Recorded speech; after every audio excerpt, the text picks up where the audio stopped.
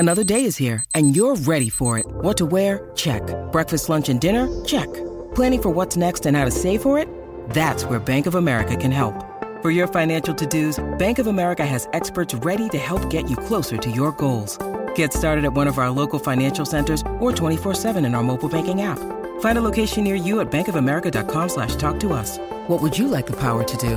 Mobile banking requires downloading the app and is only available for select devices. Message and data rates may apply. Bank of America N.A., member FDIC. Mother's Day is around the corner. Find the perfect gift for the mom in your life with a stunning piece of jewelry from Blue Nile. From timeless pearls to dazzling gemstones, Blue Nile has something she'll adore. Need it fast? Most items can ship overnight. Plus, enjoy guaranteed free shipping and returns. Don't miss our special Mother's Day deals. Save big on the season's most beautiful trends. For a limited time, get up to 50% off by going to BlueNile.com.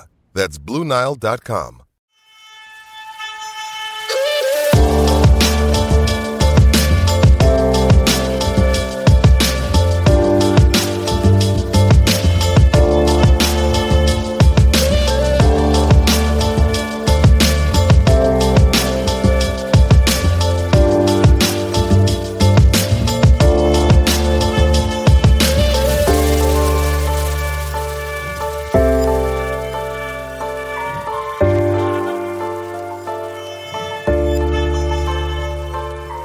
Hello Bulls fans, and welcome to another episode of the Bulls HQ podcast. Thanks for joining me. Hope you're all travelling well.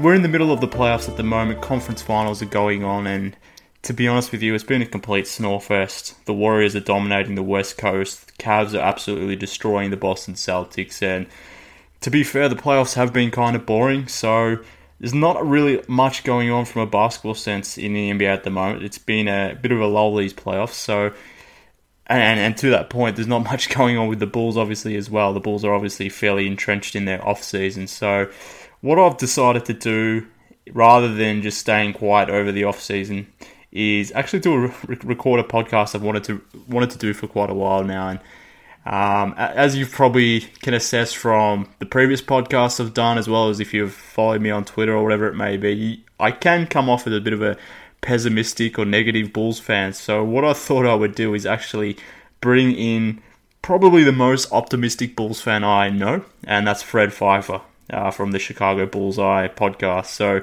Fred is probably the biggest, I won't say homer, I won't use that word, I'll say he's the most optimistic fan going around, and he definitely is very pro Bulls in a lot of his stances and positions with the Bulls. So I thought it would be fun to get Fred on and challenge my thinking, I guess, in terms of where I sit versus where Fred sits. We constantly get into it on Twitter, so I thought it would be fun to explore each other's positions in the off-season and just pretty much just shoot the shit with Bulls basketball topics and see where we land on those things. I was expecting us to disagree on a lot of things. We did it on a few things, but we also agreed on a few things as well, so that was quite interesting. So Fred and I pre-recorded this discussion, so yeah, hopefully this fills your basketball needs over the off-season, particularly with the playoffs being down. So without further ado, this is my chat with Fred Pfeiffer of ChicagoBullsEye podcast. Fred, thanks for coming on, mate. It's an honor. Everybody, I'm sure on Twitter thinks that you're my nemesis or we're mortal enemies. Nothing could be further from the truth. I got nothing but love for you, brother. Nothing at all. I've always enjoyed your tweets. I always enjoy your some of your comments. Although I will admit some of them I find a little irritating, and I might have to, I'll be in the middle of something and I see a tweet from you. I'm like, all right, I got to address this, and I'll put everything else down and we'll go back and forth. But I mean, like I just said, before, when you get down to it, we both have a red hot love for the beloved Bull, and that's all that matters in the long run. We could disagree on things, but as long as we're passionate about the team, we care about the team. That's all that matters in the long run. Yeah, look, you're 100% right. But having said that, I kind of like the mystique of being nemesis on Twitter, particularly.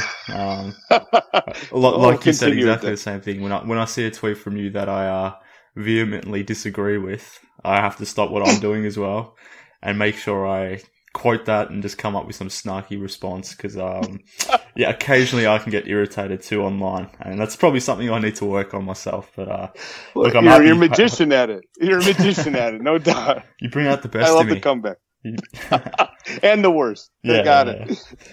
No, look, it is good to talk to be talking to you, and the reason why I wanted to talk to you as well is because it's very easy for me to have a podcast and talk to people that have similar mindset to myself, and if I repeatedly do that, I think it can it become pretty stale after a while.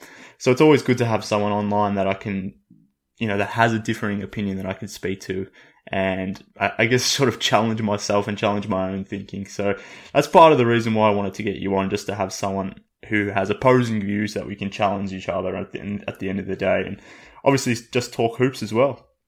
Amen.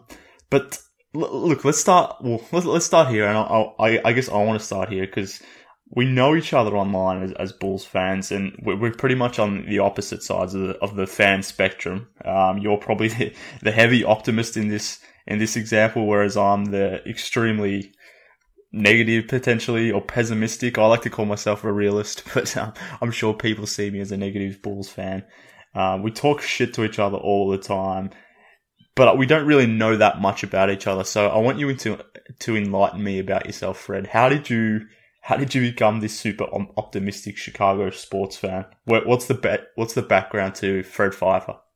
Well, I haven't always been this optimistic. I think this is kind of a reflex action to the general negativity that's clearly there in the fan base. I mean, So to go back on my history, to give you an idea where I came from, number one, I'm old. I'm 43 years old. So I come from an era, and I remember an era when the city of Chicago was called the Second City. Yeah. There was a time before Michael Jordan came that the most famous Chicagoan was Al Capone, a gangster.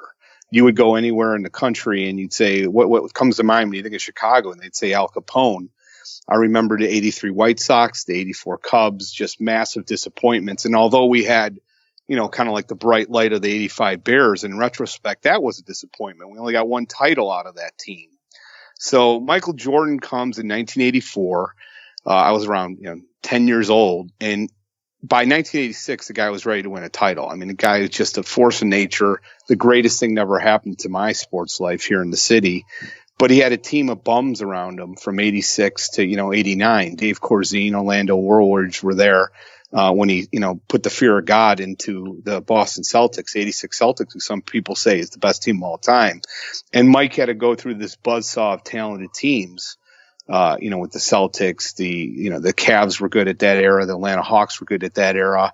Yeah. And then obviously the Detroit Pistons. Mm-hmm. And, people forget, the millennials now don't realize this, Jordan went 4-1, 4-2, 4-3, 3 years in a row, losses to the Pistons before they finally swept them. And going through something like that, as I entered high school, I kind of feel like I grew up with Michael Jordan. And, when I graduated high school, the Bulls won their first title. So Michael Jordan did more for the city than any single human being. Really, Chicago is a wasteland in the winter. And when we won those 6 titles, the city was transformed from a city of losers to a city of champions. And it's never, the rest is history. So I feel like I owe a lot to this organization, to this team. John Paxson was a part of those first 3 titles. He was also coach on the 4th one. And I love John Paxson. He's obviously another guy who I love a lot. So how did I become super optimistic? Michael leaves, and then I go through hell on earth, which is the post-Jordan Krause years. Yeah.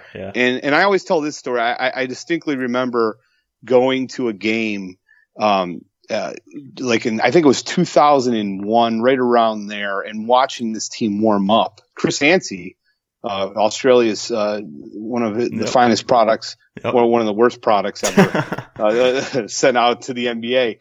Watching that bum, I remember watching these guys in warm-ups, and I turned to my friend. I'm like, this is like I've seen college teams better than this. This isn't getting better. This is getting worse. What is this?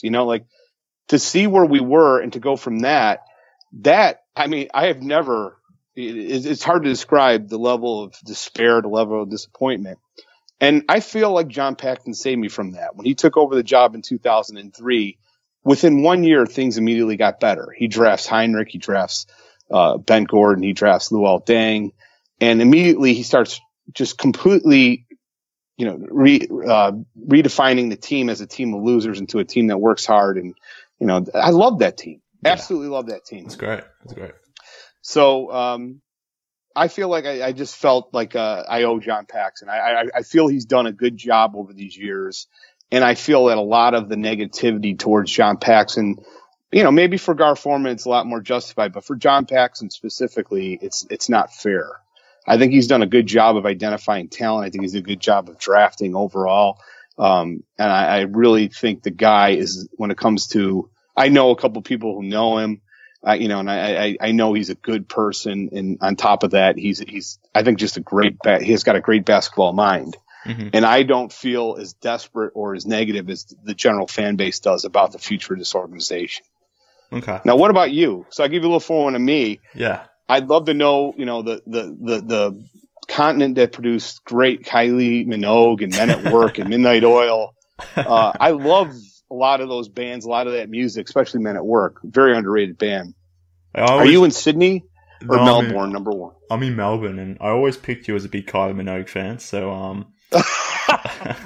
she's got it going on, brother. She does. Got it going on. She does. So that makes sense. But look, my story's similar to yours to a degree. Obviously, I didn't grow up in Chicago and live through what you did, but and I've told this story before, but just for your information, I mean, Michael Jordan being who he was and growing the game to be this really global game, I guess, enabled the NBA to enter TV screens all over the globe, including Australia. So we didn't get a ton of NBA here in Australia, but when we did, it was typically Bulls games, and I would have been a kid during the 90s, so an impressionable kid, and when you did watch basketball on TV, there were only a few teams on, and the Bulls were one of those teams, and that was because of Jordan. So without Jordan being in Chicago, I'm probably not an NBA fan, and I'm definitely not a Chicago Bulls fan. So I owe my fandom to Michael Jordan. I wouldn't be a basketball fan. Who knows what I'd be doing if it wasn't for Michael Jordan being who he was and taking over the game and making it a global game. And again, to sort of come back to what you said about around Paxson and the team he formed, whilst I was young through the Jordan era and I became a Bulls fan during that era, it was when I became a fanatic, if you want to put it that way. That was when Heinrich, Paxson, Gordon, Deng, these sorts of guys, when that team really took off, that's when I was full into my fandom, I guess. So I owe a lot to that team as well, and I have a special place in my heart for that team. So even though we're on opposite sides of the globe, I think in some ways our story is fairly similar in terms of the high level details of it. It is very similar, I guess, which is I'm pretty sure most Bulls fans would have a similar affiliation to Jordan and to those early Paxson teams as well. They were just great teams. They were great teams to watch. No doubt. Does Luke Longley at all have a warm place in your heart? Obviously being from Australia. Yeah. Was he part of the reason that you were attracted to the Bulls, or was it more Michael? Look, definitely more Michael for sure. I mean, like as a kid, you're not really concerning yourself with a big 7'2" lumbering center sort of thing. So you're after the guy that's putting all the points in the buckets. So obviously, having an Australian guarding or manning the center spot on those championships, the second repeat there, a three-peat there rather, that was just a bonus, I guess. But since then, there's been a few Australians that have come through the Bulls, which has been, like I said, a bonus, and hopefully there's a few more that go through the Bulls, hopefully in the off season. But no, it was definitely all about Michael, my friend. He was the one. But yeah, I mean that's my story. Sounds very similar to yours. But look, after you've explained that, I guess that makes a little bit more sense to me now as to why you take some of the positions that you do, and potentially why we do butt heads occasionally. You've seen it all. You've seen worse times than this, so I can understand your position as to why you may think, the current crop of team and the current crop of players, rather, it's not as bad as what potentially some may make it out to be, which is fair. I respect that opinion. But let's get stuck into these questions that I've prepared. All right. Sounds good. The first one I want to tackle, and I remember this one because, like we said before, this is one of those moments where I had to stop what I was doing and make sure I tweeted this out. But within the space of a few days, I saw you tweet that the Bulls needed to blow it up. Now, to your defense, that came after the Bulls had been eliminated from the playoffs, so you were probably highly emotional at that point. I understand. But then several days later, I saw you tweet out that the Bulls need to start building again and building around Butler. And I saw you tweet out an image of Dwyane Wade and Chris Paul. So within a few days, I was sort of confused as to what you wanted to do, Fred. So let's set the record straight right here, right now. Tell me what you want the Bulls to be doing from this season onwards. Obviously, it's the off season now, but what do you want the Bulls to be doing? Do you want to blow it up, or do you want to rebuild around Jimmy Butler? Well, all right. In fairness to myself, you're probably right. You may be exaggerating some of it. Yeah. I felt like there was a clear when the Bulls traded Taj McDermott in the second round pick for Payne. I thought that was a clear indication that hey, they want to tank. They don't want to make the playoffs. They want to be a team that goes into the lottery for this year. Yeah. And I was on board with that. Like, this is one of the best drafts, and most people who follow the draft say in the history of the NBA. There's a ton of talent here. You can get really quality players all the way up to 12, 13, 14. So it might be a good idea to tank this year. I'm fine with moving Taj, fine with moving McDermott, who obviously McDermott I was a big fan of, and he clearly never lived up to where we wanted him to be. Mm-hmm. Yeah. So I was on board with that. Mm-hmm. Then the Wade injury was the final nail in the coffin, because I'm like, all right, even if without him, they got no shot in the playoffs, of making the miracle. I always felt that Wade and Butler in the playoffs would be very formidable and could make a miracle, because they both have the unique ability of getting to the free throw line. And they both can, when hot, draw double teams. That's the biggest thing that is, difficult to guard. If you have two players who can get to the free throw line and draw double teams, that's usually indicative of playoff success. The Bulls had that. Obviously didn't work out in the playoffs. But, I was fine with them either going for it or just tanking. Suddenly, though, after he got hurt, Portis stepped up. Valentine stepped up. Nico stepped up. And Nico played fantastic basketball shortly thereafter. So they started winning games. Hey, now I'm on board. It was a roller coaster, and therefore you'll see the roller coaster in my tweets. I was on board with them winning, too. I mean, that's the biggest thing, though, right? The Bulls needed one of those guys, Portis, Valentine, Felicio, to have the light go on. That's what I keep on making this point about the Wizards. The Wizards were a bigger disappointment than the Bulls last year before last season. They finished behind the Bulls, and they lost Nene. How did they get better? Well, suddenly the light goes on for Otto Porter Jr. He's top 7 in the league in 3-point percentage, and they got a player who really, figured it out. That's what I wanted to see, and finally Portis. I was at a game. Bulls won. I was blown away with how good he played in that game. Not only that, Valentine hit 3 3-pointers in the fourth quarter. Those guys actually started showing signs. When those signs were shown, you want to see playoff experience. You want to get playoff experience. So it looked really good after 2 games against Boston, obviously, and then and then Rondo got hurt, and the rest is history. But so where do we go for the offseason? Where's my head at now? I've come to the realization. I think we got to trade Jimmy Butler. Oh, okay. He's got 2 more years, right, on this deal. Yeah. The bargain deal. I guess the question is, can the Bulls win against LeBron? And I really felt I'd start seeing signs of LeBron, fading. Yeah. But this playoff series has just changed. I cannot believe this guy is still playing at this level. Yeah. And it's just, he's good. Do you see any signs of him getting worse? I sure as heck don't. No. As long as he keeps on playing at this level, he's got at least 2 more years. At least. Maybe 3. Yeah. And I don't want to be signing Jimmy Butler to a 5-year deal at the age of 30. I think that's going to look awful with the mileage he has on him. And so, I've also felt, I was really frankly disappointed. I don't know if you feel this way. Let's get your opinion on it. Mm-hmm. I was really, really disappointed with Jimmy in the playoffs in 2 games. Game 3, Yep. You're up 2-0. You come home.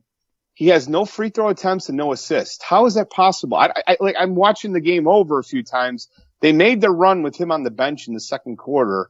They do a fantastic job to get within, I think it was 2 at halftime, 4 at halftime. And he comes out in the third quarter and he's playing the exact same way. No sense of urgency, no aggressiveness. I can't even believe that was the same player in game 3. It was one of the worst performances I've ever seen from a superstar, an all NBA All Pro. So I don't know what he did. I don't know what he was thinking. He comes out game 4, has a really nice game. Game 5, there's another game going into the fourth quarter. We're down 2. Here's our chance, man. This is our chance to do it. This is your chance to be that player, that guy, to show who we are. And he goes 0 for 2 in the fourth quarter. It's just like, I lost a lot of faith in the guy in that playoff series. I don't know if you felt the same way. What's your opinion? Look, I wouldn't say I lost faith in Jimmy, and I think it's important that we preface it by saying that Butler was probably carrying an injury. And this is probably another negative about Butler is I don't think the way he plays and the way he pushes himself and the way I don't think he listens to the coaches in the sense of he always wants to be on the court, these sorts of things. And when he's on the court, he's going to go, harder than anyone else on the court. So because of that, I think his playing style is conducive to injury. So I think when we end up in the playoffs or towards the end of the season, I don't think it's a coincidence that for the last 3 to 4 seasons, Butler's been carrying probably something significant that we don't know about, that he hasn't let on, that the team hasn't let on. So I think that's important to note that he probably was injured, and I think that explained that Game 5 performance. I can't remember what the injury was, but it was reported, I think, that he had a hand injury or something of that nature. But that Game 3 performance was just terrible. And I fully agree with you on that point. And take a contrary point, though, or devil's advocate point. Yeah. He played great in Game 4, I thought, for the most part, as far as attacking. Yeah. So how do you explain? I don't think you can pass off your Game 3 performance on an injury. No. And Game 5, he played great in the third quarter. Yeah. And then he comes out in the Q4 when we needed to close him. He actually had rest, too, at the beginning of that quarter. And he played great in the last game. So it's like, I do understand, he probably was carrying on an injury, but everybody is at this time of the year. There's a lot of guys playing with that. And, that's where I don't buy it when he showed that in other points of that series. Mm-hmm. Oh, he's still healthy. Yeah. I mean, how do you go 0 for 2 and take 2 shots? And, he was dribbling down the shot clock to 5, 6 and then throwing the ball into the corner to, I could, Isaiah Cannon on some of those possessions in Game 5. So I understand that point, and I'm sure you're correct to a certain degree, but.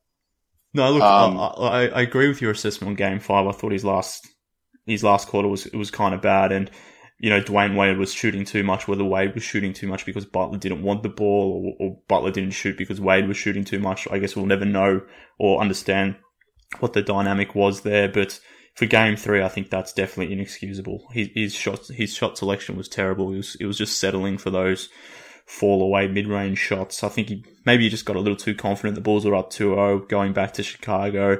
He had played a really good Game 1 and 2. Maybe he thought, I agree. He could come back and just home court take those difficult two-point shots, but he wasn't aggressive at all. Credit the Celtics defense. They did play well on him, but he just didn't force the issue at all. He didn't try to push towards the line, taking bad shots, and that was a really bad performance. And I was really disappointed with him after Game 3. It didn't necessarily change my opinion of him as a player or my faith in him, but I can understand why you would be disappointed in him. But I am very surprised to hear you say trade Butler. I wasn't expecting that, to be honest with you.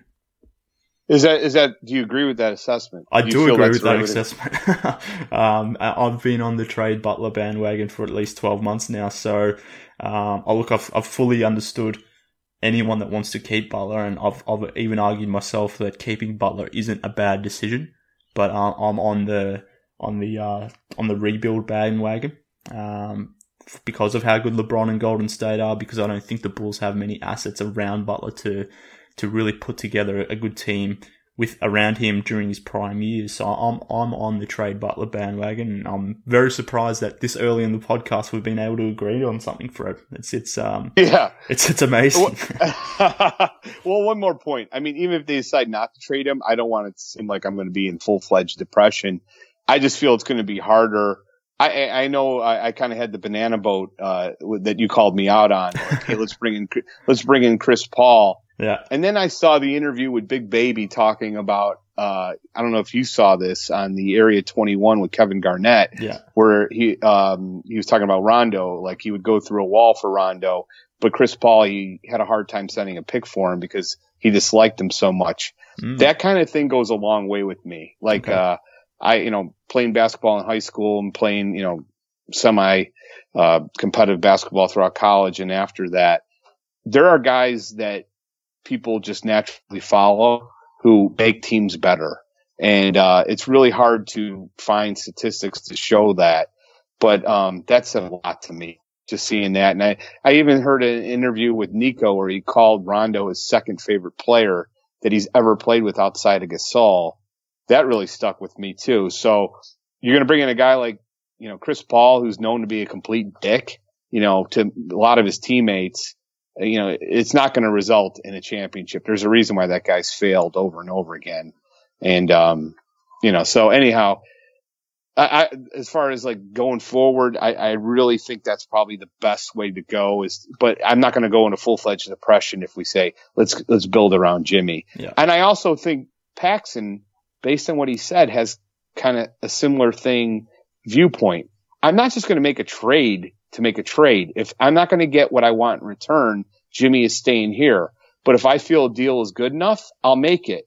And, from what I've heard in the inside people I've talked to, the Celtics had protections on that pick. They never once would have taken that protection off. Yeah. So I'm not about ready to trade Jimmy Butler for anything else unless it's a number one pick.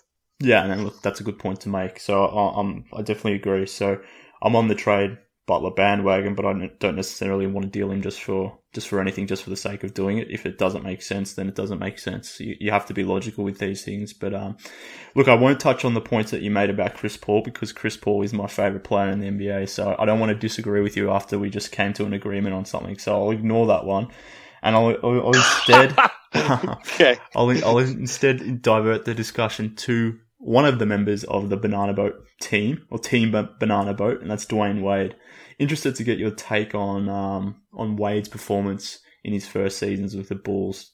You just mentioned that preferably you'd like to see Butler dealt, so maybe this will be an interesting answer as well. But how did you think Wade performed in his first season, and do you want him to opt into his deal for next season? All right, well, so this kind of brings up a bigger issue, I think, as a fan base.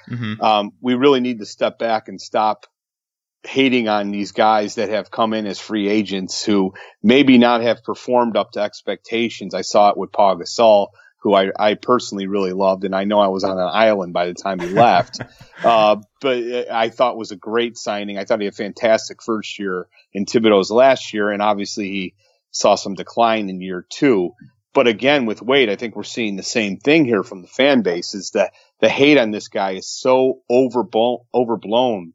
It's not good. It's not good for us signing free agents in the future. And if we start developing this reputation as a city think about every major free agent that we've signed in the last 10 years has ended in, the fan base has basically hated them. I can't really think of many other exceptions, but right, going back to Carlos Boozer, to Paul Gasol, Ben Wallace, to Dwyane Wade, Ben Wallace, everyone has ended with the fan base hating him, going out of town. That doesn't, word gets out, right? It's a tough place to play.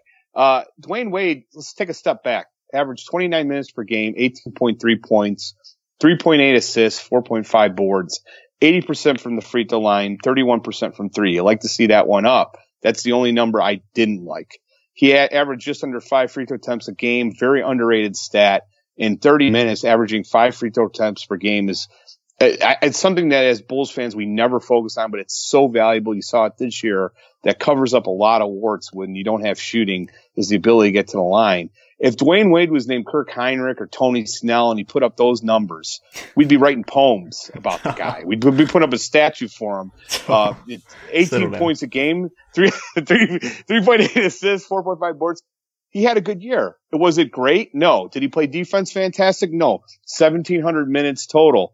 I'd like to see him at least over 2,000, somewhere between 2,000 and 2,500. But did the young guys, see a guy, you learn things like how to react to the media, how to take care of your body. Everything I've read from Butler was saying how much he loved playing with him, how much he learned from him.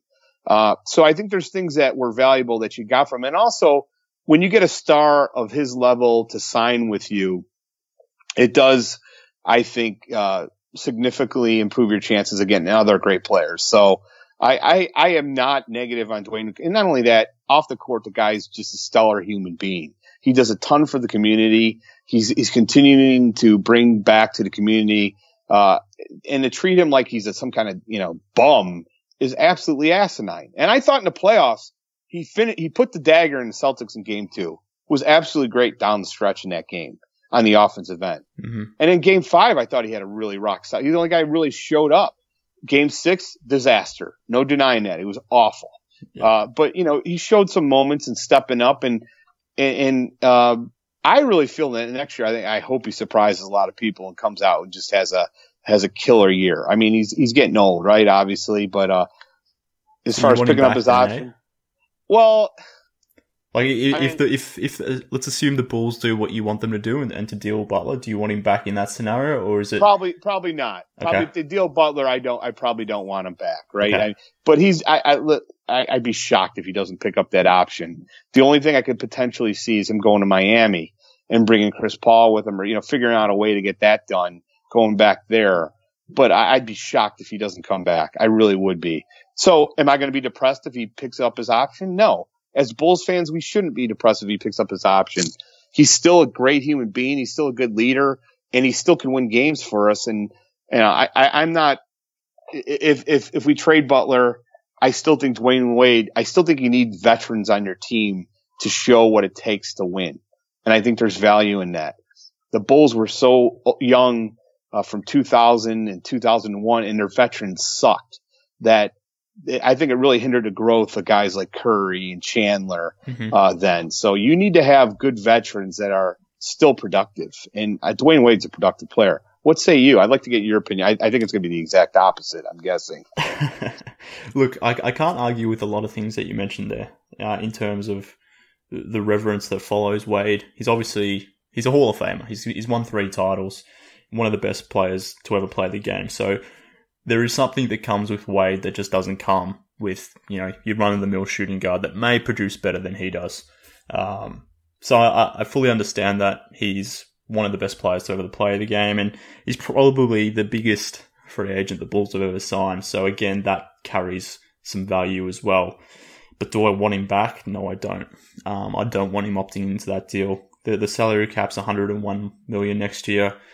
Wade's effectively going to be earning $24 million, which is, let's just call it 25% of the cap, based on his production last season, carrying that forward to the type of player I expect him to be moving forward. That's just way too much money to be earning for a guy that's going to produce nowhere near what you need for someone to be. Well, he's earning the money of your best player, and he's not the best player. He's a bench player at this point, in my opinion. He's Manu Ginobili, or that should be his role at least. But so I don't necessarily I don't want him opting into that deal because it's just too much money. If it was a $12 million deal, I'd have no problem with it. But for $24 million, given the holes that the Bulls have all over the roster, it's an amount I'm not willing to deal with. Pretty much, that's my position on Wade. What free agent with that money would you like to see them go after? $24 million. With that money, allocating until the resources, because I'd like to get your opinion. I'd love to hear who you think they should take that money. Let's say he opts out. Yeah. Who would they go after? Well, I mean, they go after? It really depends on what they do with Rondo and what they do with Mirotic. Because if Wade leaves, then you've got an issue at shooting guard. But if Wade leaves and Rondo leaves and Mirotic isn't brought back, then all of a sudden you've got 3 problems. And Mirotic and Rondo don't have huge salaries. They're manageable contracts, I think, to the point where you start talking about, roughly $50 million in terms of money that's been taken off the books, but you've got $50 million now that you need to sign for not only those 3 starters, but also bench guys as well. So that becomes a problem. So it really depends on who else leaves. But if Wade was to go, it does put the Bulls in a better cap position. Players I'd be interested in are probably more so point guards. But if Rondo stays, that doesn't necessarily make sense. So I was really interested in Drew Holiday, Patty Mills. These are the type of point guards that I think makes sense next to Jimmy Butler. I think if you're keeping Butler, that makes sense. If Mirotic leaves, then you're going to need some big free agent dollars to lure back a power forward of note. Whether that's someone like Serge Ibaka or potentially Paul Millsap, you're going to need a lot of cap space for that to get done. So it's kind of difficult to say who do you replace Wade with when there's kind of a few other holes there as well. So I think that's part of the predicament the Bulls have. It's a good point, though, to bring up in that I never have problems with 1 or 2 year deals. Were the Bulls better off signing Dwyane Wade, or would they been better off signing Harrison Barnes for $94 million? Yeah. Or look at all the contracts signed this past offseason. Evan Turner. Mm-hmm. Just think of the bum contracts at Mahiney that now are stuck at even Noah. Look at Noah's contract. And dang, exactly. Yeah. You can go up and down the list. Chandler Parsons, up and down the list at all these huge contracts, 4 or 5 years that were given out. And I really felt like there was not one guy where I lost sleep about, oh my God, we should have got him. I mean, other than Durant, right? But no team really had a realistic shot at getting him. Mm-hmm. I was fine. I never lose sleep over 1 or 2 year deals. And I thought that's why I had no problem with the Dwyane Wade Rondo deal. Because the Bulls are trying to figure out, how good are these young guys? And I do think you need good veterans in place, and Rondo worked out great, whatever you feel about him for these younger players.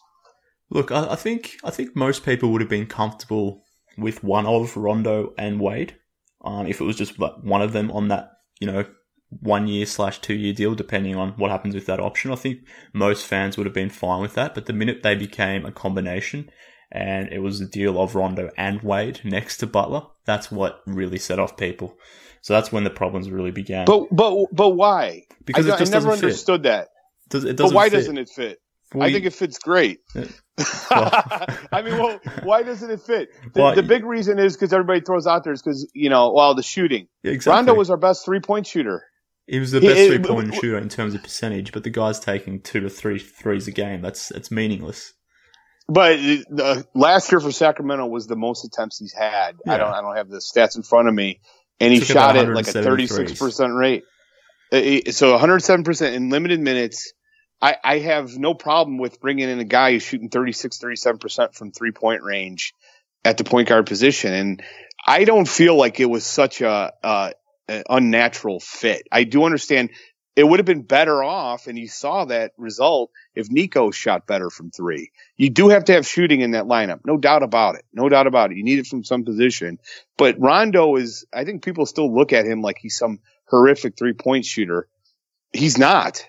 His last year in Sacramento was solid, and this year he was solid, although the playoffs were a disaster for the first 2 games. But, they still won those games, right? And I didn't think it was as bad of a fit as everybody did, but I know I'm out on an island on that one. Yeah, well, look, here's the thing with that, Fred. So Rondo shot well in terms of percentage, 36-37% last year. Same thing this year. So he's clearly improved his shooting, 36-37%. That's roughly around league average.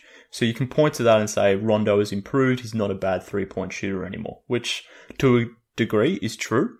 But the thing you have to consider is, do defenses guard him like a 36 or 37% 3-point shooter? And I would say no. They leave him wide open, dead open. So his percentages hopefully will increase because he's got 4 to 6 yards or feet on his opponent there. So if you're if the defense isn't guarding Rondo like a shooter, then it's a problem. Now, if they were guarding him like a respected shooter, then okay, then that makes some sense, and the issues with Wade and Rondo become less of a predicament. But because teams don't really guard Wade and Rondo for their shooting, they'll step off Butler as well. He can go hot and cold. That's why it was problematic. But look, we've diverted into my next question, which was around Rondo, and it's a similar question to the one that I posed to you about Dwyane Wade, but based on what you've already said, it sounds like you thought Rondo was a positive, and I'm assuming you want him to come back next season. Am I reading into that correctly? Again, I kind of feel the same way about him as I do about Wade. If he doesn't come back, well, number one, that would mean the Bulls would have, basically not pick up his option, and they better sure as heck have better options at the point guard position, because the delta was pretty clear from him and the young guys, which I had just an absolutely awesome opportunity, Grant and MCW, to show up, and even Payne to a lesser extent, and they just wet the bed. It was an embarrassment. The thing about Rondo is I never understood the hate. The guy clearly is hated by the fan base, and when he signed, and I never understood it. The thing about Rondo that I was the one I love that everybody throws out. Well, he led the league in assists last year.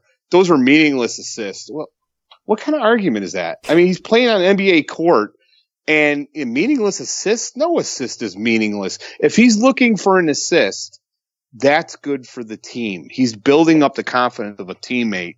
And you saw that in the comments of Nico. Nico played great when Rondo was the starting point guard out there, and they were put together at the end of the year. When Portis went to play for Windy City Bulls, I live out right by that stadium, and I talked to a couple of people who said they couldn't believe it, but Rondo showed up. That's a very difficult drive. It's like an hour and a half, and he takes his time out on a Friday night to go support Bobby Portis. What does that say about the kid? Kid's got an excellent work ethic, Rondo, and his reputation is definitely not deserved, right? I think he has obviously some problems in Dallas. He obviously had some problems in Sacramento. But big picture, I think the guy wants to win. He's got an excellent work ethic, and I've heard nothing but good things about him. Yeah, he threw the towel, and that kind of stuff happens sometimes, and when you're in the heat of battle. But I won't lose sleep if he comes back. In fact, I think he's very good for the younger kids. He does an excellent job, especially if Nico comes back. If Nico comes back, I want Rondo back. If Nico comes back and he's not on the team, that's going to hurt Nico's development. Yeah, I mean, that's an interesting point. And look, I don't think any Bulls fan can deny that Rondo exceeded expectations. I think that's fair to say. I was a very staunch critic of when the Bulls signed him. He just doesn't fit the modern NBA at all, and that bothers me, obviously. But I will say, Rondo definitely grew on me as the season progressed. I think around February or so, let's just call it there, his game definitely improved. It became very clear that he was the best point guard on the Bulls team, and for whatever reason, maybe it's because he wanted that option picked up and wanted to have that $13 or $14 million guaranteed for next season. But his play really took off, and he was really good for the Bulls. And we obviously saw what he did in Game 2 of the playoffs against Boston. But look, I'll say to that point, I did want to jump in really quick.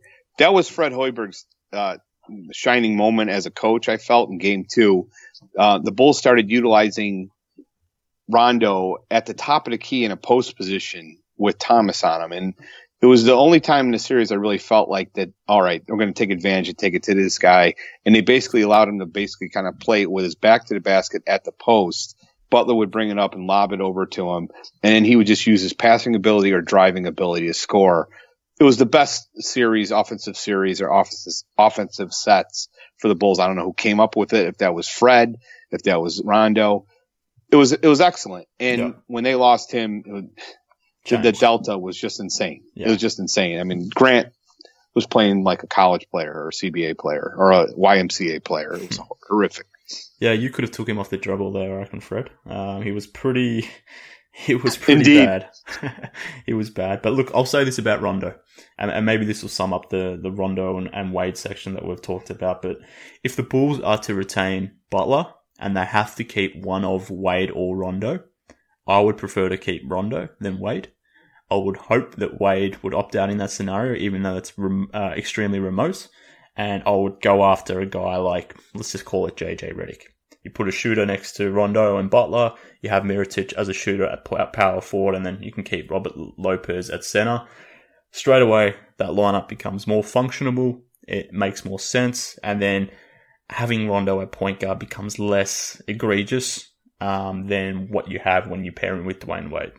So that's probably the best way I can sum up how I feel about Rondo and Wade is I would prefer to keep Rondo than Wade, which isn't something I thought I'd say 12 months ago. So you never know what can happen, I guess. All right, so let's move on to another player, a player that we've mentioned and a player that you've definitely been a staunch critic of, and it's a player that I'm definitely a homer when it comes to this player. So in this role, it's a bit of a role reversal. I'm the optimistic one here, whereas you get really, really negative about this guy, and I'm talking about Nikola Mirotic. He's a restricted free agent. He's going to be needing a new contract. Do you want the Bulls to bring him back, Fred? Tell me. I mean, I do if it's with the right amount of money. So what's the right? This is another unfair. Let's go a little bit in the history of Nico. Okay. This is another unfair characterization. Oh, I don't know about that. Nico. Don't know about that. All right. So the first year he comes into the league, I felt he had one good month. That was March. Mm-hmm. And he got to the line an incredible amount of time. Well, just like baseball, scouting reports start going around. And that's where, if you look at his stats, were not that good as far as shooting metrics. He shot 40%, 31.6% from three, which is horrific. And March, he was fantastic. Why? He scored a ton of points from the free throw line. People stopped falling. Fred? It was Tom Thibodeau. Oh, okay. Thibodeau. Continue. All right. Okay. Well, this was very good. Very good, because it leads right into my next point. Right. Okay. So everybody was, singing the songs of Nico, and I was, if you go back to like some of the old shows back in those days, I was like, I am not seeing this guy. He's not going to do anything in the playoffs. That prediction was correct. He was horrific in the playoffs. 30% from the field, 23% from the from 3-point line. Just absolutely terrible. And it wasn't his fault. He's a rookie. He just stopped getting those calls. That's what happens in the playoffs. Rookies don't get calls, and he didn't do anything else of value in the playoffs. The next season, Fred's first year, everybody soured on Nico, and I have no idea why. He was absolutely fantastic. He shot 39% from three, which is what I expect him to do, which is what I wanted him to do. And although he had appendicitis and people were too blind in their anger about Thibodeau being fired and Fred being hired, Nico Mirotic had an excellent season. And I felt like I was pumped up about Nico. Let's go into this season. And I was very frustrated with his play because he was the key to the team really fulfilling its potential. They lacked shooting. He was their best shooter, and he shot around 30% for the first 6 months from three. Nico has to – that's what he does best, stretch the floor as a power forward to bring people out, clear lanes for Rondo, clear lanes for Butler, clear lanes for Wade. And he's out there shooting at 30% when he's primarily wide open, and I'm losing my mind with how bad that is. I mean, he had at one point of the year, he had 200 attempts. He was at 30%. Only guy with that many attempts was Marcus Smart. Just awful. And then March comes, he gets another opportunity and he starts getting hot, and he brought that up to a respectable 34.2. But some people might be listening, might be saying, well, 39%, 34.2. That's a massive, massive difference. 42%, the best team in the league, shoots at about that rate. Golden State, the worst team, shoots at about 31%, 32%. So 10 percentage points is a huge difference in 3-point shooting. And that's going to be his bread and butter in this league. I hear a lot of people say, well, they should use him in other ways and in the post. I'm fine with that, but he's not good enough. I haven't seen it where I think he's good enough for him to, totally restructure the offense around Nico Mirotic. When all is said and done, what does he got to do? He's got to hit that three. And that's where my greatest frustration was about him. And then, the playoffs came and he sucked again. So I'm frustrated with the guy because he clearly has a ton of talent. He clearly can be a great player. And I've said, number one, my biggest faults with him, number one, I don't think he's gained a pound of muscle since he's been in the league. Yeah. He's always, to me, been kind of like a tweener. Like, Is he a 3? Is he a 4? I could see him. I remember distinctly in his rookie year in March, watching him in a game against Memphis at the stadium. I'm saying, I think this guy could play the 3. I really think he's quick enough where I think he could play the 3. And then, realizing upon a few months later, no, he's a 4. And then so I'm like, well, you better bulk up, buddy. Does he look like he's gained 1 pound of muscle since he's been in the league? This guy needs to get stronger. And I was very glad to hear Paxson make that statement at the season-ending press conference. So although you might think I'm a rabid Nico hater, I'm not. I'm frustrated because I feel he clearly has talent, but he's coming nowhere near to realizing that. What say you? I would agree with some of those points. I definitely think he's a power forward. I think he definitely could be used in a more effective way. I think he's more of a scorer than a shooter. And since Højbjerg has been here with the Bulls, he's primarily used him as a spot-up shooter, which I think is a problem. Mirotic is one of those guys, for whatever reason.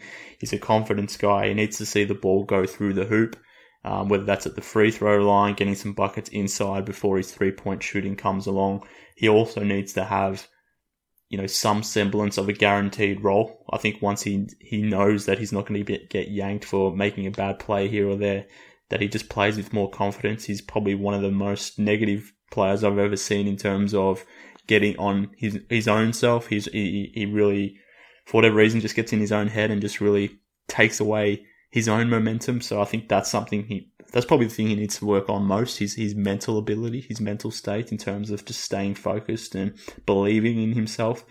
But look, even as a Mirotic homer as I am, some of those points that you mentioned there ring true. He's an inconsistent player. His shooting was bad for most of the season. It really took off around February, March, which brought his numbers up to respectability. But again, he was poor in the playoffs, like a lot of players were, but he was poor in the playoffs. So it does leave me questioning how good of a player he can be. I think he could be very good, extremely good, if he put it all together. But the question now is, will he put it all together? And given all that, and the fact that he's coming up for a new contract, it's difficult to find what that right number is for Mirotic. So what would you be comfortable in terms of paying Mirotic?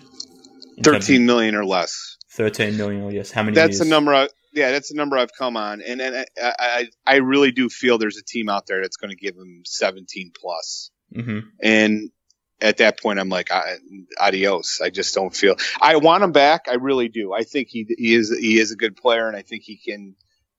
I'm hoping he'll develop and show a little bit more of that. I mean, God Almighty, if he can get back to that 39% from 3, that is just exactly what this team needs. And but I'm not confident he'll do it. So 13, 14, 15 would be pushing it. But if some team's going to give him 17, 18, 19 for a 5-year deal, are you comfortable with that? Look, I'm definitely not comfortable with Mirotic on 17, 18, 19 million. I think that's far too much. If we're talking 14, 15, then maybe I consider it.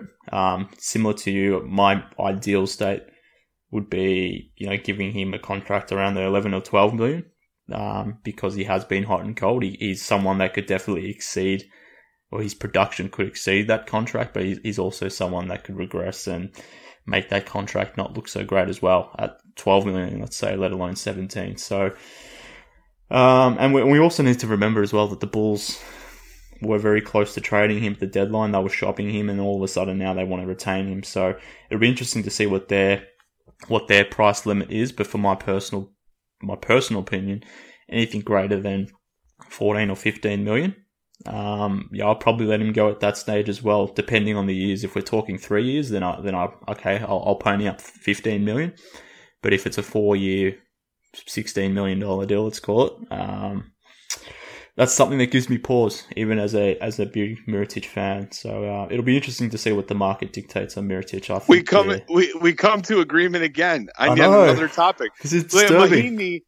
Mahinmi got 16. That guy's a bum. Yeah, he got 16.6 million next year. He's going to be made. How is Nico not going to get at least that type of contract for 4 to 5 years at the age of is he 25, 26? Yeah, he's going to get it. He's going to get it. So that's why I'm like. Well, I mean, there's less teams as Gar Foreman keeps telling us, there's going to be less teams with cap space.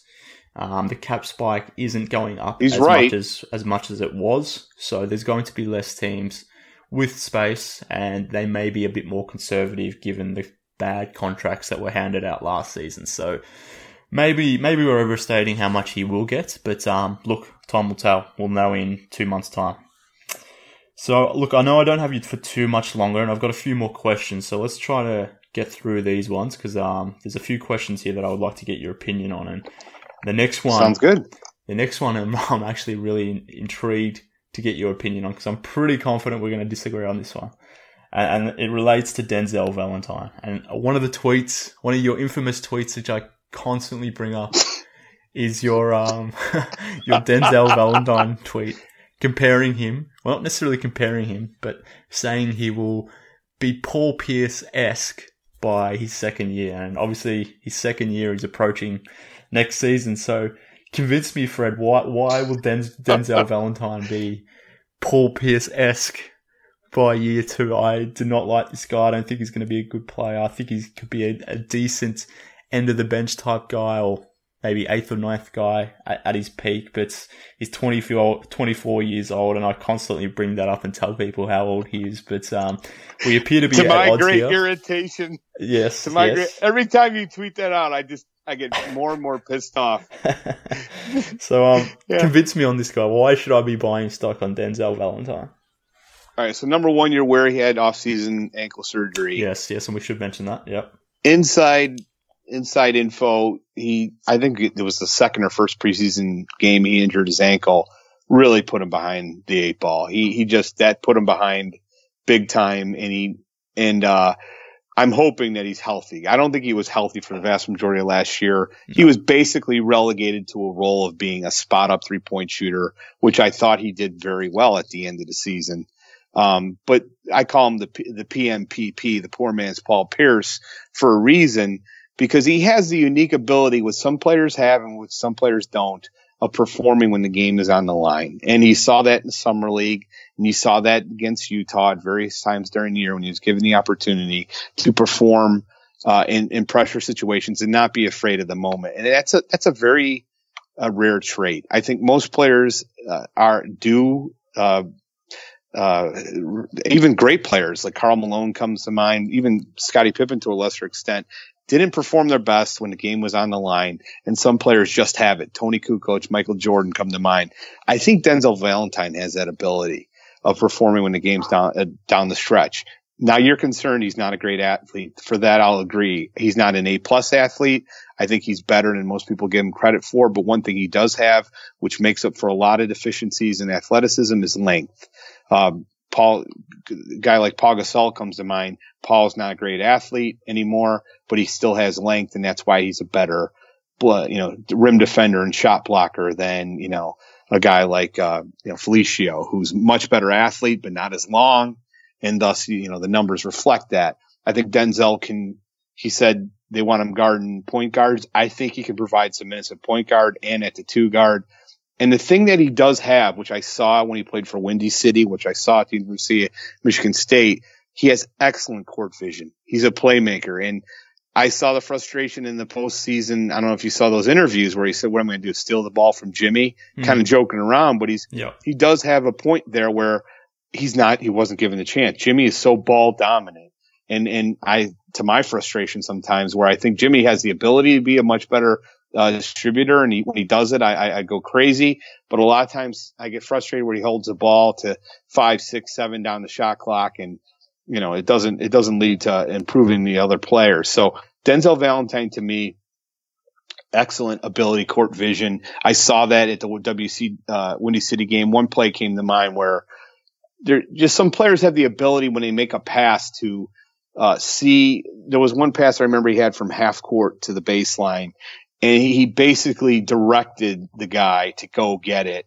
And the way most players would have thrown the ball directly at this guy who was standing in the corner, and he kind of led him. He forced him to move out of the corner towards the basket, which was the right move.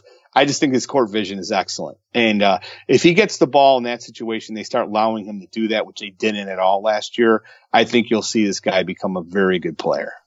But I know for certain I'm alone on the island. Most people are like, you're nuts about this guy. I do feel he has the ability to be an excellent distributor of the basketball. Look, I mean, some of those points that you brought up are true. He does have all of them. Some of them. I am concerned with his athletic ability and his lateral quickness. I think that takes away a lot of his strength. So his ability to put the ball on the floor, his ability to pass and create, that is mitigated because of his lack of athleticism. And defenders can really pressure him and take away those strengths. So that's my main concern with him. I think if he was a plus athlete, I would probably be sharing or singing the same praise that you are. But that's my main concern with Valentine. But look, what I will say, Fred, is God hopeful that you are right on this and that I am wrong. Nothing would be more satisfying to be wrong about Denzel Valentine in this case, because if we do keep Butler, we need a shooting guard, a long-term shooting guard next to him who can play make, who can shoot, who can do these sorts of things. And the player that Valentine projects to be would be a perfect fit next to Butler. So I'll just say, rather than killing the kid for having a poor rookie season, I'll say I hope you're right on this one. So, but right. we disagree on this. Let's move forward. I know I don't have you for too much longer. So what I will get to, I'll get to this question because you may be on an island on this one as well. You've said that a few times that you're on an island for certain topics and takes that you've had. Give me your opinion on the front office. I've got an inkling as to where you're headed with this question, but I'm assuming you're going to be on an island by the end of it. All right, so let's start out here. Rank. How would you say? I'd like to start out by asking you a question. As far as talent evaluation, the Bulls, do you think they're near the top, near the middle, near the bottom, as far as when compared to other front offices? Well, it really depends when you're, what period of the Bulls front office that you're talking about. If we're talking 2003 to maybe 2011, maybe top 5, roughly, without thinking about it too, without putting too much brain energy into it. They were towards the top end of the league. They were brilliant. They didn't have a ton of top picks in terms of first, second, third picks between, say, 2004 to 2011. They had a lot of picks in the towards the back end of the lottery, and obviously when they started to get a little bit better in the ranges of 15 to 26, let's call it. They made a lot of good picks throughout that period. Getting Taj Gibson at 26, obviously Jimmy Butler at 30. Mirotic was picked at 23. They got Ashik late in the draft as well. Obviously, they got Derrick Rose at number 1, but even players like Kirk Hinrich, Joakim Noah, Lol Deng, they weren't necessarily the top picks in their draft, but they became extremely serviceable players for the Bulls. So, in that instance, I would say they were very good.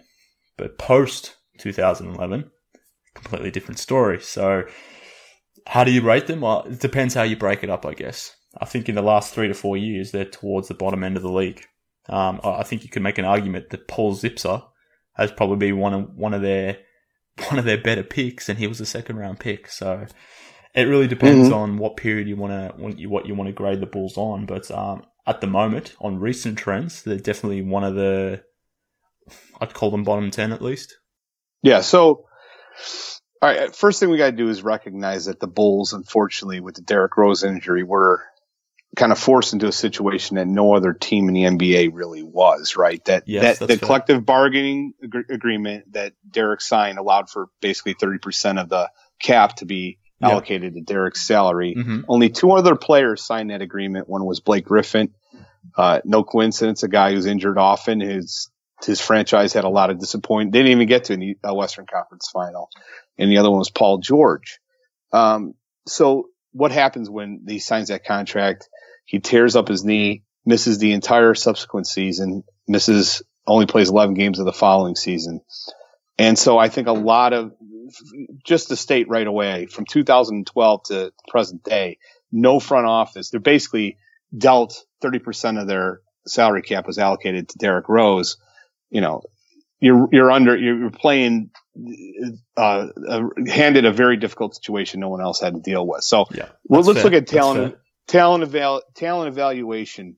The last two top 10 picks they had, Jakeem Noah, I think we all agree, at number 9 was a home run. Mm-hmm. And Derrick Rose at number 1, home run.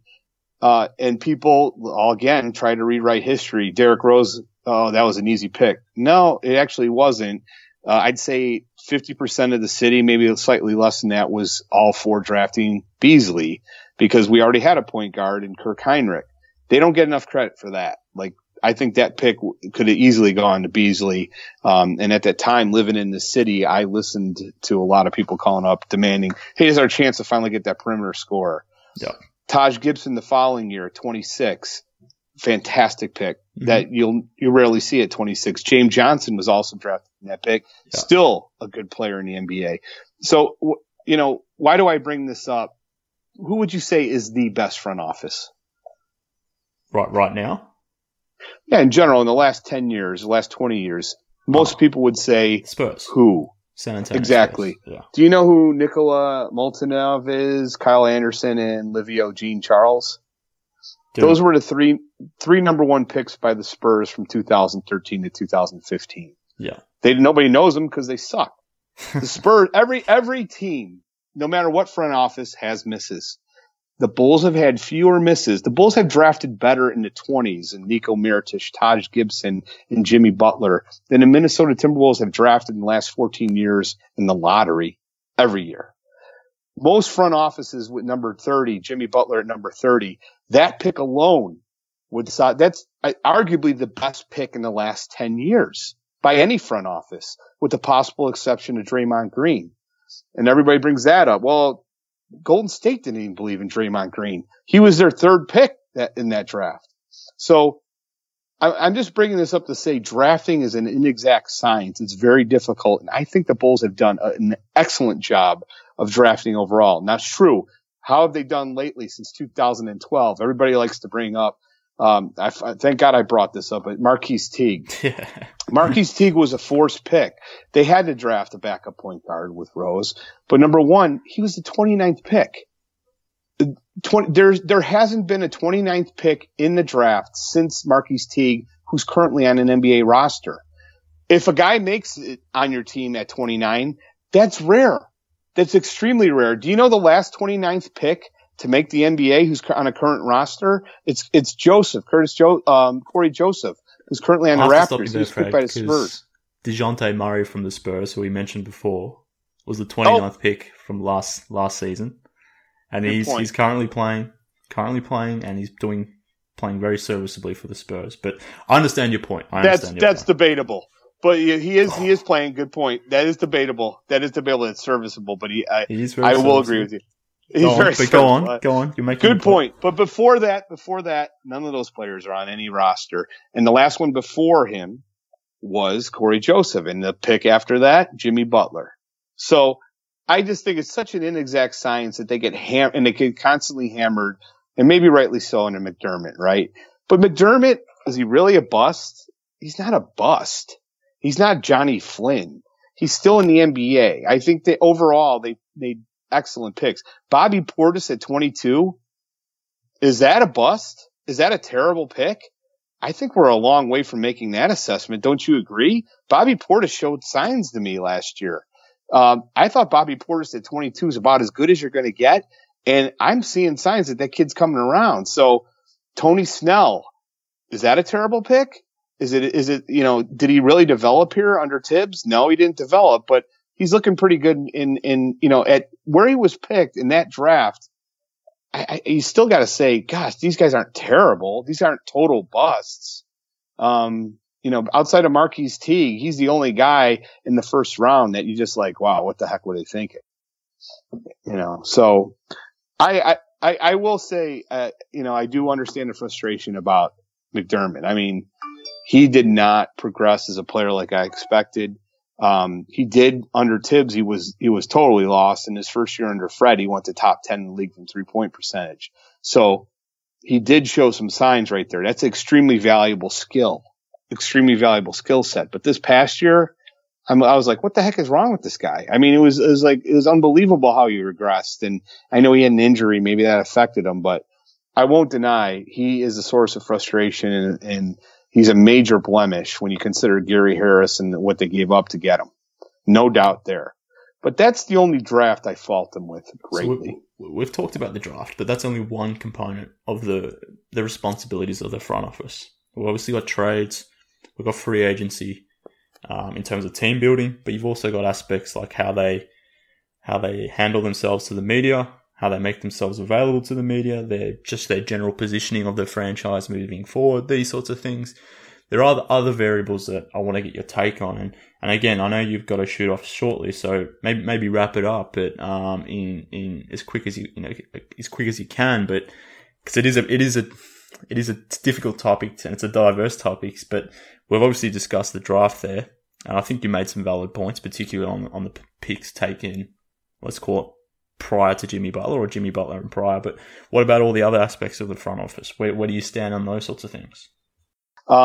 They get criticized for things that I just laugh about. Like, for example, Kyle Korver. This one's coming up again. Mm-hmm. The Bulls did not want to trade Kyle Korver. They did not want to lose Kyle Korver. What happened? Derrick Rose's knee blew up, and they had to bring in a capable point guard. In order to do that, Kyle Korver had to go because they still had to pay Taj Gibson, who was subsequently paid. They brought in Kirk Heinrich. I think you're a big fan. I'm not a big fan of Kirk Heinrich. And they brought in a poor man's Kyle Korver and Marco Bellinelli. They did the best with the situation. They had no choice. Derrick Rose was taking up 30% of the salary cap. Noah had a massive contract. Boozer had a massive contract. Dang was getting paid. What did you expect? To sign the guy for $10 million? It's a cap. At the hard cap, they were at 2. And yet, now people are acting like, oh, they just gave him away for nothing. It's ridiculous looking in retrospect at that one. They get heat for that. Luol Deng, they still get heat for that. Luol Deng was traded at the earliest possible moment. What happened? Derek knee blows up. Luol Deng's on the team. The next season, everyone expected expected Derek to come back. The Bulls made a fantastic year.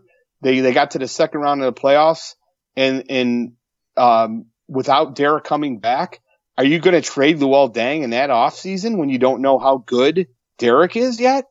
Really? That's not going to happen. I mean, can you imagine how they would have got hammered if they traded him in that offseason when you don't even know if Derek's at an MVP level? And plus, think about how Tibbs loved he went into a depression when they traded him. What happened? They traded him in the following year after Derek blew out his knee after 11 games. They traded him at the earliest possible moment. This front office gets hammered for moves that they were forced into. They had no choice to do. I think you criticized him for the Kyle Korver trade. I think I saw you tweet about that. Always. Yeah, I wasn't happy about it either. I was furious about it too. But I understand why they had to. You got to have a point guard on the roster. I understand the premise, but the return was terrible. The return exactly was terrible. Exactly. But you know what? That's the issue. Their head coach didn't believe in him either. I mean, he was playing 20 minutes behind bums like Keith Bogans. And I don't want to get into that because it's just so depressing when I think about it. Do you want to get into that topic? It's coming. It's coming. More. It's coming. Let's get into that one. Well, look, I think a lot. Look, I'll say this: your position on the front office for a lot of the things you mentioned is correct, but we're talking about a period where the front office were largely seen as a respectable, good front office. So we're talking about periods, say, let's 2007 to 2013. Through that period, that was strong. But you didn't really mention periods thereafter. So 2015, 2016, and 2017. That's when they've really started to drop the ball. And whether that's been a coincidence with Paxson sort of laying in the shadows and allowing Gar Forman to do some things, whether it's purely on the Derrick Rose injury, whether there's other factors that we're not considering, there's been a clear trend that the Bulls are, working themselves, or they're declining in terms of a front office. I think you can agree with me on that their efforts the last 2 to 3 seasons haven't been good. Let's put it that way. Surely you can agree with that. I would say that the first year, I thought the Tibbs last year, that team was a very good team. I thought Gasol was excellent that season, and I thought the team gave up in the playoffs against the Cavs. Let's not forget they got to the second round. They did, and they lost to a very, very good Cavs team. Was it disappointing? Yeah, they were. But I was very disappointed how they went out. But again, I felt like there were aspects of that team that were underutilized. I thought McDermott should have had more time, and I thought playing Gasol the amount of minutes that he did that season was absolutely insane. And even Butler, I thought their coach had run his course at that point. You disagree? I don't disagree. I think Thibodeau, I was of the opinion that Thibodeau needed to go, because clearly the players were no longer responding to him, as we can see in Game 6 of the playoffs. And further to that, and probably more importantly, there was clear friction between Thibodeau and the front office, which is another point I think that we need to realize when we're having these front office discussions. They effectively ran Thibodeau out of town, which... But why was there friction? Was there friction? He deserves his blame in that relationship falling apart as well. Thibodeau isn't blameless in that sense, but at the same time, the front office, they meddled with Thibodeau and his staff. They got rid of Ron Adams, which we don't talk about nearly enough. Ron Adams has been instrumental with the Golden State Warriors in his role as an assistant coach there, the defensive head coach. So that's something as well that we need to factor in with this whole front office discussion. Fair enough. Let's move on. And look, we've been going on near on an hour here, so let's sort of begin to wrap it up. And what I want to do now, Fred, is I want to throw a few topics at you, some general names, some general topics, and I want to get your response on these, because I'm tipping, at least of the questions that I've posed, I'm hopeful that we can come to some sort of agreement, but I'm not necessarily confident about that. So we mentioned Tibbs, and it's a topic that you and I always get into on Twitter, probably more so than anything else. But my question to you is, or my statement to you is, Tom Thibodeau was a great coach, and the franchise has gone backwards ever since he left. Do you agree or not? I don't agree. I think he was a great coach in some aspects, but the reason the franchise has gone backwards, Tom Thibodeau could not have prevented that. I don't agree. I felt like Thibodeau sacrificed player health for regular season wins, and I think that's insanely stupid. My biggest problem with Thibodeau let's go back to the first year. I saw it then, and it drove me nuts his entire tenure here. And I think big picture, that's the reason why he's not coaching here anymore, is Boozer hurt his hand. He misses the first 2 months, and I remember a game, I think it was against the 76ers, the Bulls were up 40. Like 40 or 30, some insane amount in the fourth quarter, and he's got him playing in the fourth quarter. A guy with an injury history like Carlos Boozer, why are you playing him in the fourth quarter of a blowout game? And he continued to do it over and over again. Luol Deng, in the strike shortened year of 2011 and 12, led the league in minutes per game. He had as a backup that year Kyle Korver. He had Ronnie Brewer and a rookie in Jimmy Butler. I think you can look up and down for 20 years and you won't find 3 better candidates to get the guy some rest, yet he still led the stinking league in minutes per game. It's absolutely insane. And then what he did to Joakim Noah in the 2012, 13, 14 season, I can't remember exactly what year it was, but I always point to this in the numbers of December as a center, playing 40-plus minutes a game. I mean, it's just, I think, and then in game 60, he goes out with knee and foot problems, and everybody's like, oh, bad luck for Tibbs. He's responsible for that. He's partly responsible. You don't play a center 40-plus minutes in back-to-backs in December. Are you nuts? That's my biggest frustration about it. Every study has shown this, and we've gone back and forth on Twitter on this, and I think now it's come to the point where the whole league knows it I mean, what did we talk about as the season went down? Rest. Everybody needs to rest. Everybody, the Nets rested all their players. Thibodeau played Towns 40 minutes and 37 to end the season in the quest for 32 wins. Do you know how stupid, to risk Karl Anthony Towns' health for what? For what? Do you know how furious his agent was about that? I'm not going to get into this, but I know for certain if you had his agent at a bar, he's not going to say it on national TV. Karl Anthony Towns hasn't been paid yet. He's making him and Wiggins made a combined $11 million this year. They were the only two guys in the whole league to play over 3,000 minutes. The whole league understands the importance of rest besides this guy. And that's what the biggest problem was. When you get down to it all, you can bring up Rod Adams. You can bring up all these guys. The fact is they didn't agree with the way he was playing, the amount of minutes he was playing these guys. They wanted him to rest more. That was their major disagreement. And no one seems to, I'm like in bizarro world here. The front office was right. This was a major issue that he could never get his handle on. I was so sick of every year us limping into the playoffs, hurt. Guys were tired. It happened every year. And I mean, that's my biggest problem with Thibodeau. As far as preparation, as far as smarts, as far as the defensive coach, I agree with you. Second to none. The guy's fantastic. I don't think offensively he's a wizard, and I don't feel like he's, brilliant as far as, in a playoffs, because I think he just feels like do your job and do it again and again.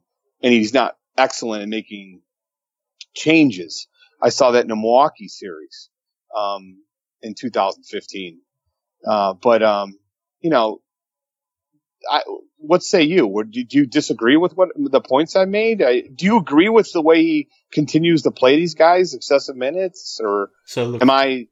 What I would say is the way he handled Noah in 2014 was poor, particularly towards the end of the season. I'll agree with you there. But where I disagree with you is in relation to the way he's treating Towns at the moment. Not necessarily the way he's treating Towns, but the way you position your argument on that. And what I mean by that is Karl Anthony Towns played 37 minutes last season, which is, for me, excessive for a big man. I'll agree with you on that.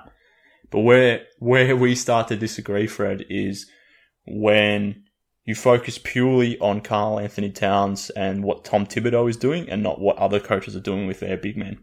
So as an example, Anthony Davis played 36.1 minutes last season. He's not necessarily, I think what you could say about Anthony Davis is he's not necessarily a traditional big man. He's not in, like Joakim Noah, in the sense that he's playing 100% of his minutes at center, but he played a large chunk of his minutes at center. And it was only less than 1 minute played versus Karl Anthony Towns. So my point is, if you're going to go at Thibodeau for playing Towns too much, then you need to do the same for Gentry for playing Davis too much. Okay? So that's one point I'd make. Around Jimmy Butler, Tibbs killed Jimmy Butler. He played him excessive minutes. He did the same thing with Lowell Deng. So Jimmy Butler in 2015, Thibodeau's last season, he averaged 38.7 minutes per game, which led the league. Okay? That's excessive. I'll agree with you there. But similar point, there are other players at the moment that are averaging those sorts of minutes, even as the league has progressed to the point where rest needs to be had. The guy that led the league in minutes this season was LeBron James. He was playing 38 minutes a game. So if we're going to kill Thibodeau for playing Jimmy Butler too many minutes, then we need to kill Tyronn Lue for playing LeBron James too many minutes. If we're going to kill Thibodeau for playing Butler 38.7 minutes a game, we need to get on Fred Hoiberg as well for playing Jimmy Butler 37 minutes a game. Is that difference of 1.7 minutes per game enough to let it slide for Fred Hoiberg, but to kill Tom Thibodeau? I guess that's where we disagree. I guess the difference comes into there's not a coach in the league. You say what you want about Tyronn Lue. LeBron didn't play the last few games of the season. There's not a coach in the league that would have played Towns 40 minutes in the second to last back-to-back to end the season and 37. There's just not one coach. You can't tell me Fred Hoiberg would have done it. No one would have done that. I think Yet he did it. Why would you risk an ACL injury on a player that's so important, what was he learning that outweighs the injury risks there? He wasn't learning anything. And I'm not just talking like, I'll point to game 6 against, or it was game 5 against Milwaukee in the 2015 playoffs. The Bulls were up 30 plus points. He had Noah out in the court in the fourth quarter. I mean, that's the point where I said he's dead to me now. Like at that point I said, this guy, I've had it. I've just had it. Like you have a guy in Joakim Noah who can barely walk, who had injury issues all year, and you got him playing in a playoff game that you're up 30 plus. Like what? It's just so mind-numbingly stupid. I compare it to like you meet a great girl. She's fantastic. She's everything you ever wanted. Great personality, beautiful, but her breath stinks.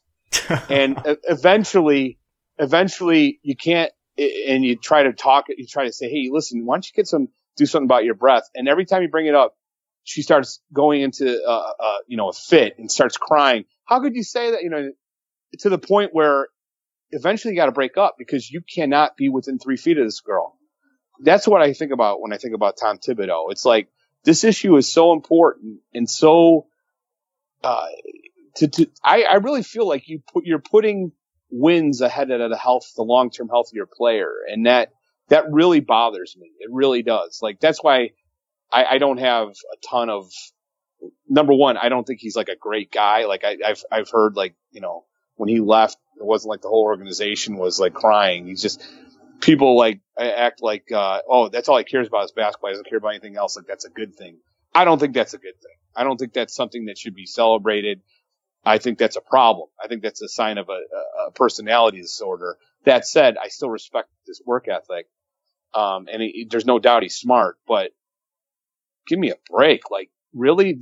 Like, would any of us want to work for a guy like that? Like, that just cares about, doesn't see, hey, the answer to everything is work harder. It's not always the answer to everything. And I know you love him, and I know this is the most unpopular. I know a lot of people hate me for this viewpoint because I brought it up many times on Waddle and Sylvie, and people say, "See Red Fred," and this is the point where people diverge and say this guy sucks because he is beloved in this city. Yeah. But the Bulls were 21-12 when in Fred's first year, and Noah goes down, and Butler goes down. They were hit with a barrage of injuries that Thibodeau never dealt with. That's another misconception. Like Thibodeau, had to deal with all those injuries. He dealt with Rose injuries. Yeah, of course. And Dang got hurt during the time. No. Dunleavy. That's not a true statement. Come on. Dang was hurt every 5 minutes before Tibbs showed up in town. Skiles had to put up with season-ending injuries. So did Vinny for Dang. Dang was remarkably healthy for Tom Thibodeau. He played. All of a sudden, he turned into an Iron Man for Thibodeau. And I have no idea why. Carlos Boozer had a massive injury history. Suddenly, he's healthy for Thibodeau. And then everybody, the MVP year, like, that Noah almost had with that great season, Taj played 82 games that year. Dunleavy played 82 games that year. I mean, they had remarkable health outside of Rose in some of those seasons. That's pretty critical. I mean, your MVP's out for an entire season. I wouldn't imagine there's too many coaches that have gone through that and have pulled out the same level of success. No doubt. But I think again he sacrificed. How did Noah look going into the playoffs against the Wizards in that MVP, or did he look like a guy who was rested and ready to play? No, he didn't. He looked like a guy that was hurting, but he was a guy that had a career year. So how we weight those things is different, and we should probably move on from Tibbs because we could probably do an entire podcast on Thibodeau. And it would get very ugly. It would. It probably would. And it's ruining us coming together and all this love that we've shown for each other. I got one time for one more, and then I got to run out, man. I'm sorry, brother. No, you're all right. Well, if that's the case, let's end it on this one. Kirk Heinrich was a terrific Bull and was the catalyst of the Bulls becoming a winning organization again. How do you feel about that statement, Fred? Well, it's patently incorrect. So a little bit of history about Kirk Heinrich. Yeah, I couldn't stand Kirk Heinrich at Kansas. I was furious when they drafted him. And the Bulls actually in Kirk's rookie year were much worse than they were in the previous year. That was Paxton's first year. And I felt like the team went downhill. And I was frustrated with that. Everyone in my office knew I was a diehard Bulls fan. And they would just look at the score, like the game log, say, hey, how about that Heinrich? 18 points and 6 assists. And I'd be like, yeah, he's shooting 38%. That sucks. When did 38% become acceptable as a good percentage? That was my biggest issue with Kirk. When you get down to it, it gets down to this. For what he brings to the basketball game, to the game of basketball, I want a good shooter out of that. Like, he didn't get to the line a lot. He doesn't do anything exceptionally well. I never figured out why he was such a poor shooter for so much of his career. His best season, 06-07, without a doubt, that guy was fantastic. Shot 44% from the field, 41% from three. That's what I wanted out of Kirk Heinrich. Instead, the next season, who got all the blame for that horrible subsequent year? All the blame went to Dang and Ben Gordon. If you look at the delta between Kirk in 06 and 07 and 07-08, Kirk Heinrich fell off a wall. Kirk Heinrich was never the same after the 07 season. That season, he was great during the regular season. He was horrible in the playoffs. He got married that summer. Yeah. And ever since then, I don't know what this guy – he had an elevated status in the city of Chicago that wasn't deserved. He made a ton of money, and he sucked. And then and the two best years that we had was when he was traded out of town. We used all that cap space to bring in guys like Corver, the bench mob, all those great guys. We sent him out of town. We had 2 great years. And then when he comes back, I have to put up with this again. He was horrible, and Tibbs continued to play him. And he never shot – like his last 4 years in the league, he shot under 40%. I'm like, under 40% in high school sucks. Why is people giving him the love?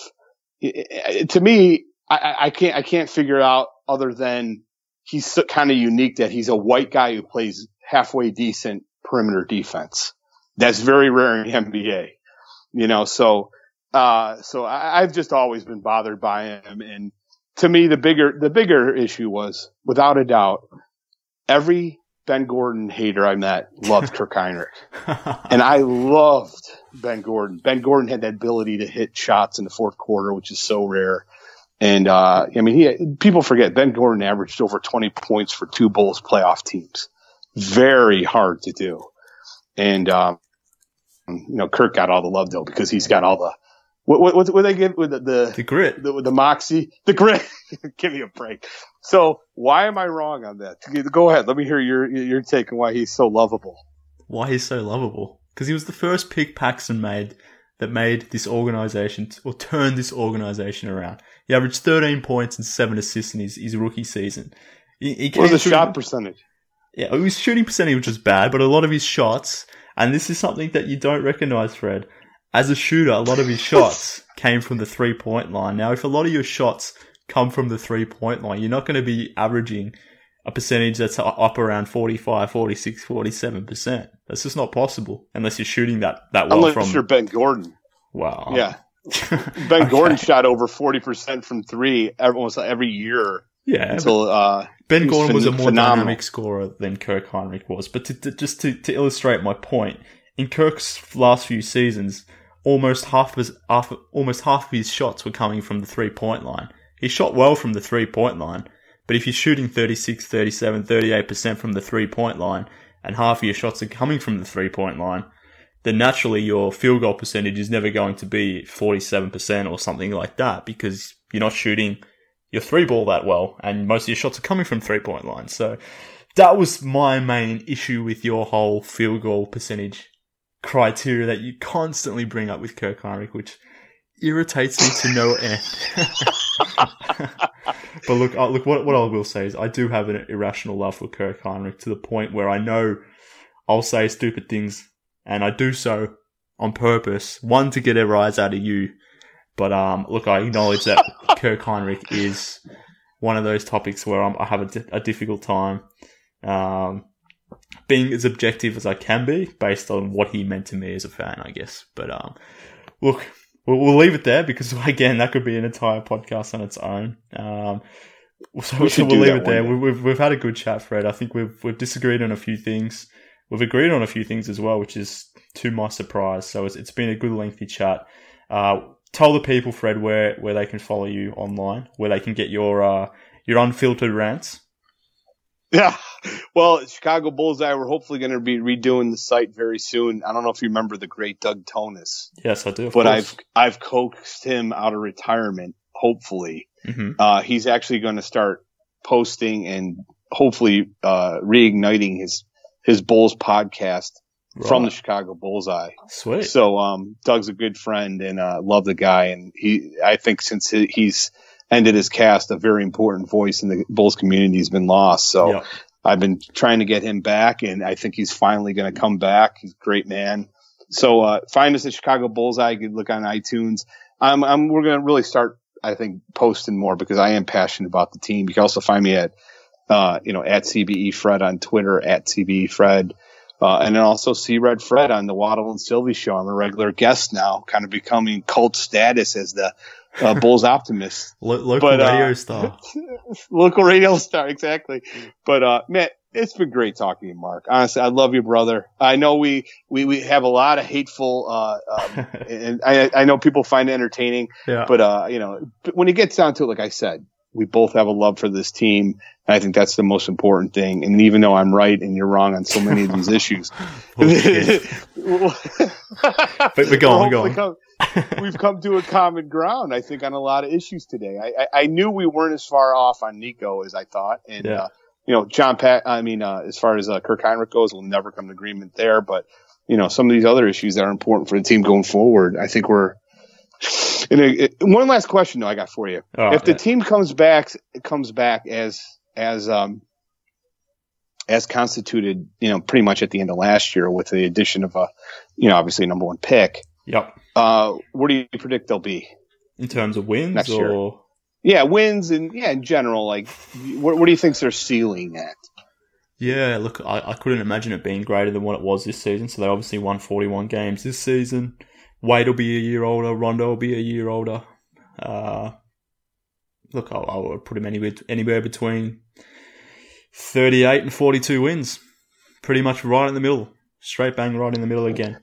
The only way they see that is if they get real significant internal growth from Denzel Valentine. If he becomes Paul Pierce again, or Paul Pierce, if Bobby Portis becomes a good player, Felicio, if he can become a really high IQ backup center, these sorts of things, that's where the real improvement is. But I'll say anywhere between 38 and 42 wins. How about you? All right. I'm going to disagree. I think, with any new team, it takes a while for it to develop the chemistry. And if you come back with the exact same team, that alone is going to help with wins. And what do you say? You're right, though. You hit on a point. You're going to need one of those guys. It's got to be Portis or Valentine has to take a jump. Yeah. And I expect both of them to take a jump. So I'm going to say 46 to 50 wins for next year's team. I thought you were going to say 62, so that's actually... How dare you? 62. But fair enough. We've locked that in. Would you say 46 to 50? I've said 38 to 42. So next season when we're going at each other, we've got this on record. And we can refer back to this as, if the team comes back as presently constructed, we can refer back to this and see who was right. I've got a sneaking suspicion I will be, but as always, we will see. Time will tell. All right, my man. Thanks, Great Fred. Appreciate you joining me, mate. Really do. All the best, brother. Take it easy, mate.